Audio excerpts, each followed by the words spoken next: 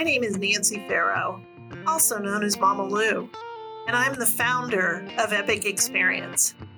Epic Experience mission is to empower adult cancer survivors and thrivers to live beyond cancer.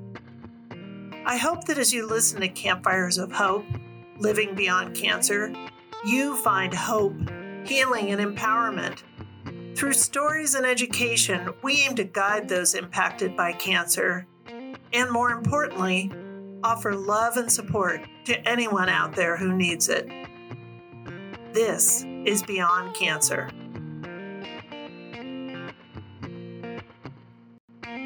Further times dance through the night with the ghosts of America's spine. Well, he's still on our side, the family man's pride, and hopes we will rise once again. So Good afternoon, everyone. Welcome to another episode of Campfires of Hope. Today, I have a caregiver, Lee, with me. Thank you very much for joining us, Lee. It's good to be here. Well, first, let's start off by you just telling us a little bit about yourself. And I always ask everyone to give us one fun fact. Okay. So any camper knows my wife, Mary, went by camper named Coach, and I'm known as Coach's husband or Mary's husband. I'm Lee. I'm an engineer. I'm a dad. Been in Colorado for 33 years and a Wyoming Knight at heart. And I'm old enough to be jaded by a lot of things. Is this your fun fact? No, my fun fact is I was once a centerfold. No. Of a fishing magazine that my dad owned. Okay, that's awesome. That is great. Well, tell us about Mary. You've already introduced her. I did know her as Coach. She was one of the volunteers at my camp. So tell us a little bit about her. Beautiful woman, wife, daughter. I have 3 daughters who are all old now. But at the time she had cancer, they were much younger. She's what's the best way to describe her? Kind of Tasmanian devil. She's full of energy and is a go person, kind of mover and shaker of the coffee generation. She does not sit still, and that's what pretty much drives my life. Is I'm the opposite. I'm the couch sloth. I'm the one who wants to take it easy, and so that's our dynamic that we have going on. So when was she diagnosed, and how old were your kids when she was diagnosed? Oh, so it was 2000 November of 2010. So the girls, I have 3 girls. They were, Maddie would have been 11, 9, and 5. Wow. And so they were little. And so we had just kind of gone through. 2010 was a really bad year. We had I lost my brother. We lost a close friend of the family to cancer. And then weeks before my wife's diagnosis, we lost one of the family dogs to cancer. And so, it wasn't, when we got the news, there was kind of this, general panic in the house because we had that, our only experience with cancer was just in those last couple of months. And, it wasn't pleasant. Yeah, definitely. So what was your response, and how did your daughters respond? And did they, with 3 daughters, did they all respond differently? Oh yeah. They're all varied completely in personality. My first response, pretty much like anybody, is pretty much shock. Yeah. Because it was a month before we got the news. She went, she had to go to Boulder for the biopsy, and it took a long time to get the results. And then she called me at work, and I remember the phone call vividly. And then after she said that she had cancer, I don't remember a thing about the phone call. Yeah. And I remember saying that we'll get through this. The kids kind of took it all differently. The oldest, she was the one who had the hardest time with it, just because of her closest to the friend who died of cancer and with the dog. The middle one, was really receptive to everything that we had to say. And the youngest just didn't understand. Yeah. She just knew mom was sick. And, she was a little distant at times, and mostly because she just didn't understand. So were you guys pretty open from the beginning? This is what's going on. Yeah. Yeah. And we waited because Hmm. It was right at the holiday seasons, so we had Thanksgiving, and then we're Jewish, so we were just starting Hanukkah. And so we, before we, dropped the bomb, it was, we went through the night of Yeah. Hanukkah, the ceremony, the gift giving, food and dessert, and then we kind of walk through. Here's what's going to happen. Wow. Here's, mom's going to have surgery, and then she'll go through chemotherapy, and then we, it's really hard with kids that young to know exactly what to say. Yeah. And so we let them kind of drive the conversation. And, we kept asking, what do you think about this? How are you feeling? And we're more addressing their fears, Mhm. and just, and more encouraging that this isn't the same as everything else. Did you guys check in with them, kind of asking questions, or did you purely let them come to you after that initial conversation? Did you let them come to you, or did you initiate? Both. And it was, once cancer treatment started, Mhm. because she had myxoid liposarcoma and had some pretty intensive chemotherapy. Mhm. And so there were times that Mary just couldn't talk. I mean, she was just out for days at a Wow. time. So it was, educating the kids as things were happening, having them be a part of everything and not making everything scary. Yeah, As, exactly. she had one of the ports put on. Mhm. And so, one of my nightly things, because we had, the take it home chemotherapy with adriamycin, and having to do some injections and stuff, and boosters at night. And so they were part of the whole cleaning and that. And so it was, and we didn't force them to do it. It's like, if you want, you can come in and see what this is about. I'm going to do it. So it's okay. Yeah. And the little one didn't participate. She didn't have anything to do with it.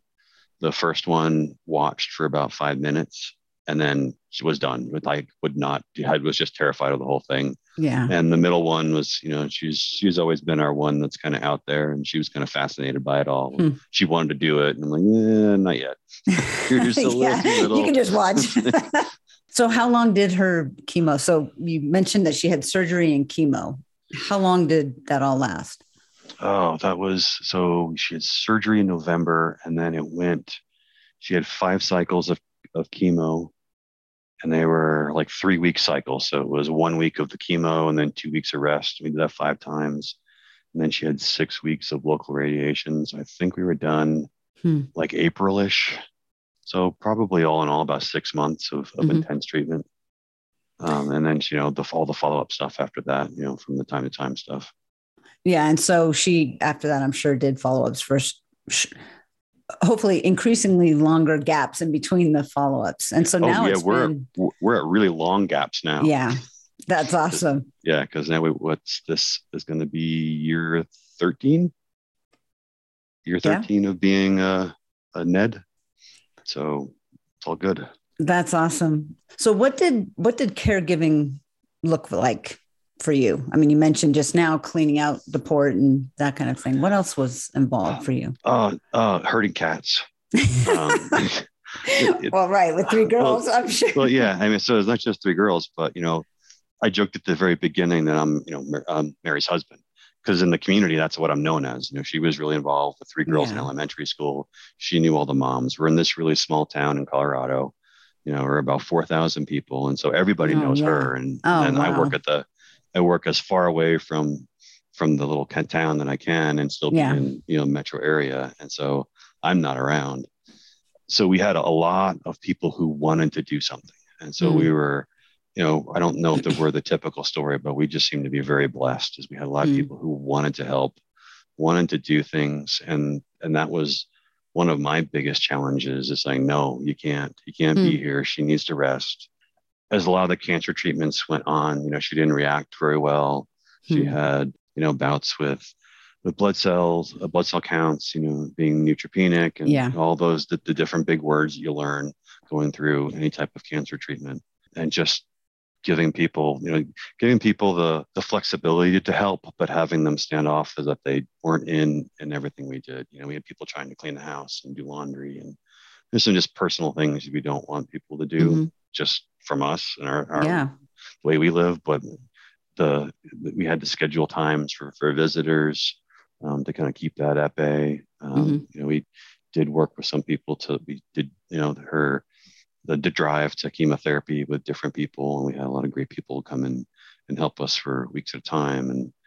And so that was, I think, probably one of one of the biggest challenges Mhm. outside of just dealing with everything with a cancer patient. My wife, she was a challenge as a patient because, she because of just, the energy level. yeah, she can't sit still. It's not in her genetic makeup. Yeah. And, sitting still is being lazy to her. And, Yeah. it was as much as you try to reinforce that her body's doing the work of running a marathon every single day, just trying to fight and Mhm. recover from chemotherapy, she didn't get it. And so Yeah. she was trying to be as normal as she possibly could. And, Mhm. at that time, all three kids were on a triathlon team and she was one of the coaches. And so, you got high energy kids, you got high energy parents, and it was just trying to curtail that was a lot of effort.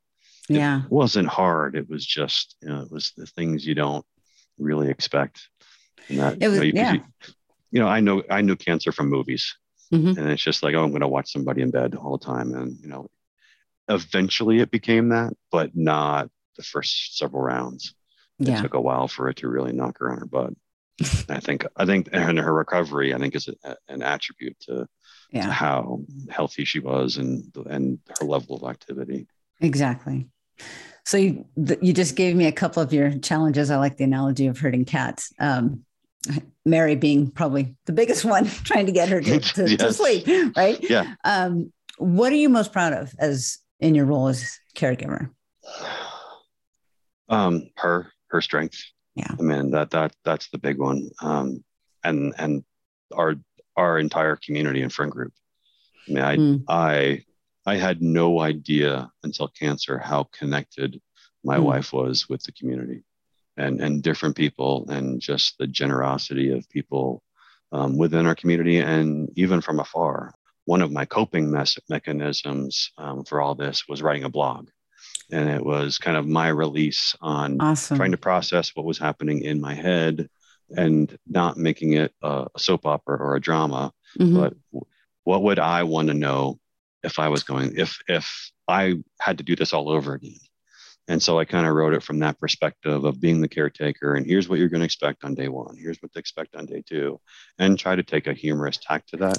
Yeah. But we had a lot of people across the country read it and got, some help and things from just random people that we didn't know. And so, that was a huge help and surprise to me that there's that much generosity when you're time of hardship and you just think you're writing to nobody and you're putting it up there for maybe friends and family because you don't want to answer the same question 100 times.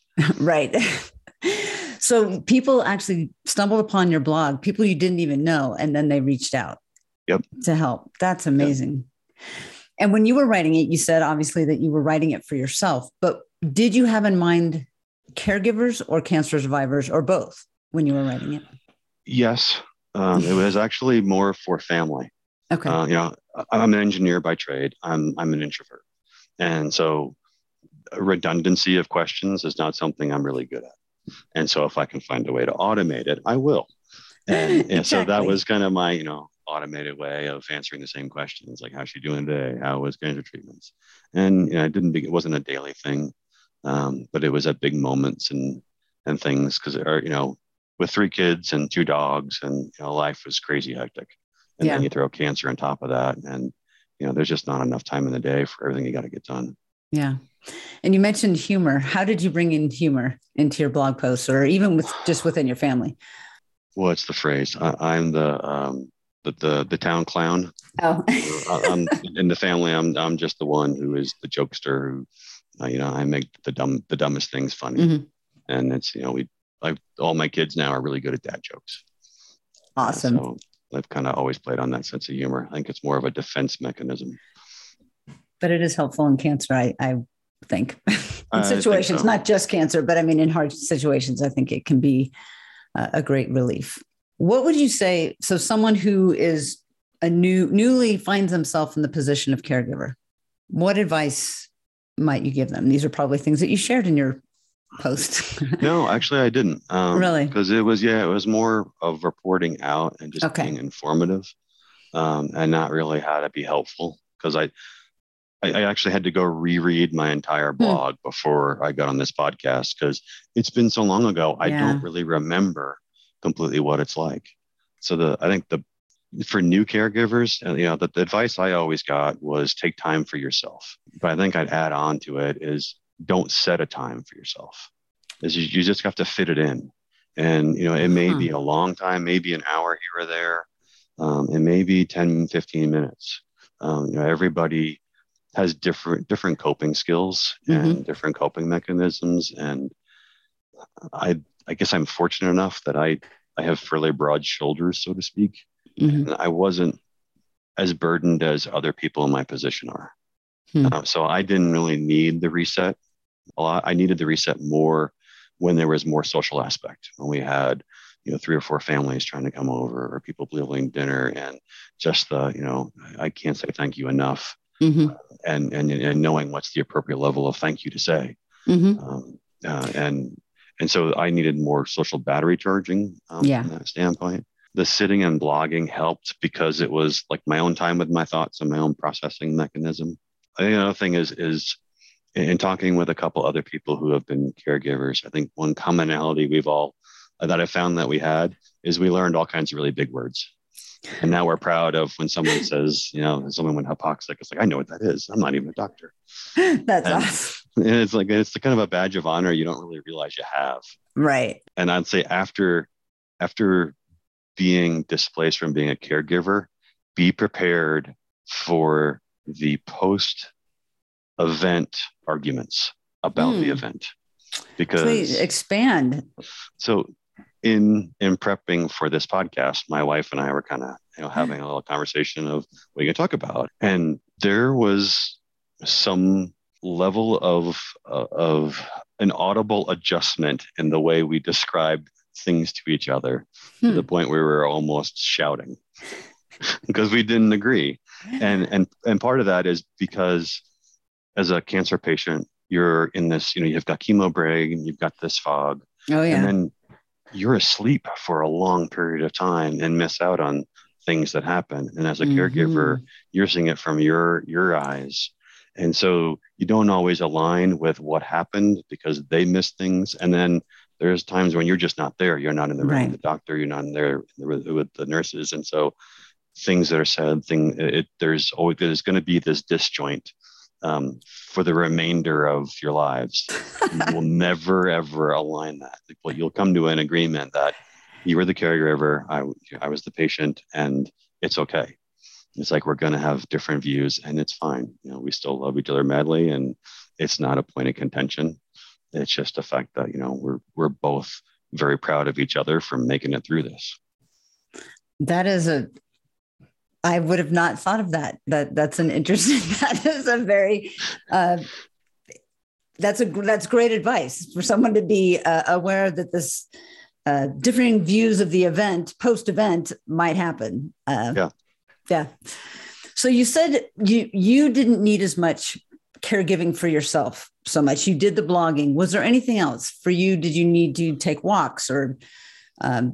As an introvert in particular, which I can appreciate, were there things that you needed to do to just kind of reset? Yes, no. So a lot of these things that happened during Mary's cancer seemed to align with everything that was happening in life. So at that stage in life, I was going through kind of my own, let's say, personal transformation. I had set my mind to it the summer before that I was finally going to lose weight. I have 4 triathletes in my family. I can't even run up the stairs. And so I was on a big health kick. I was, focusing on how to eat. I was exercising. And so a lot of my personal time came in making sure I got to the gym. And, not that it was anal about it, but it was, I needed to make sure that I maintained my own routine for my own sanity and consistency and just being there for 3 kids. And then you pile on, at that time, right before she was diagnosed, we had just gotten a Springer Spaniel puppy. And if you know anything about Springer Spaniels, they have no energy whatsoever. Right. And no, so, they are just lounge, couch potatoes for sure. Yeah. Especially puppy, right? I mean, puppy alone is just low energy. And so we had lots of time outside walking, 2 Springers at that time, I think. Yeah. And so there was always time for some sort of activity, but just for me, it was just more trying to maintain that normality. Yeah. And I think definitely. A lot of that, my transformation helped her a lot in what was happening with chemo and just the whole, the middle of chemo, trying to figure out what to eat. Yeah. And knowing what I can give her, what I can't give her, and finding that common ground. Is there anything that you would do differently? So now here you are, 13 years later almost, and you look back, is there anything you would do differently knowing what you know now? Yeah, don't adopt a Springer right before she has surgery. That is key tip number 1 right there, folks. No, I did the best I could under the circumstances. I was as caring and as patient as I could be. And I don't know of a way that I could have changed that. I kept my head on straight. I was fortunate enough to have a lot of good guidance from different people who had family members who had gone through, either breast cancer or brain cancer, or, all these other horrible forms of what this materializes into. And, kind of glimmered my own bits and pieces from that. And that's all I've tried to done or do, not done. Yeah. But I think I maybe now I might look for more of a mentor of someone who is really similar to something I'm going through. But, that just comes from anything. Yeah. You're always looking for someone to teach you things. Yeah, definitely. Well, is there anything else I haven't asked you that you would want to share with someone listening, whether they're a caregiver or a survivor? I think that the best piece of advice I could give anybody is to have a person. And it doesn't have to be a friend, but just have, a guy at a bar who just, you can sit for 5 minutes and just have you. It's like, I just want to vent for 5 minutes and say something, or, someone send you something just to distract you, because no matter how strong, you are, every rock eventually crumbles. And so just make sure you get that time for yourself to be able to reset, to be as strong as you can, because that's what they rely on you for. Definitely. It doesn't mean you have to be that strong, but you need to find ways to be healthy with everything you do, whether it's mentally or physically. That was a really hard word to say. It is, mentally. And then the other thing is to be prepared for a lot of really weird stuff that you'd never, ever thought you'd see in your life, because TV doesn't teach you anything. Can you give me an example? One weird. Oh yeah, we had lots. But you learn what all your parts of the body are for. I did through cancer, especially if you go through a nasty enough chemo that gives you hair loss. Yeah. And it's like, what's nose hair for? Well, exactly. Let's prevent that from happening. I'm sniffling all the time. Or, hey, I didn't know I needed eyelashes, not just to keep dust out of my eyes, but to keep the eyeball from all the water evaporating. And so it was just constant stuff like that. It's like, all right, so let's get fake eyelashes. Let's work on, what are all these things? Right. It's like, I'm got really good at going into makeup stores to help my wife figure out, what to do. And that's awesome. And as a family, we're fairly silly together. And so we tried to have a lot of fun with things as we went through it. And they're just, you don't know everything, and there's going to be a lot to learn, and it's okay. That's exactly it. It's okay. I love that. Well, Lee, thank you so much. I really appreciate you taking the time. Please say welcome. Hi to Mary. I haven't seen her for a while. And thank you all for listening, and we'll talk to you next time.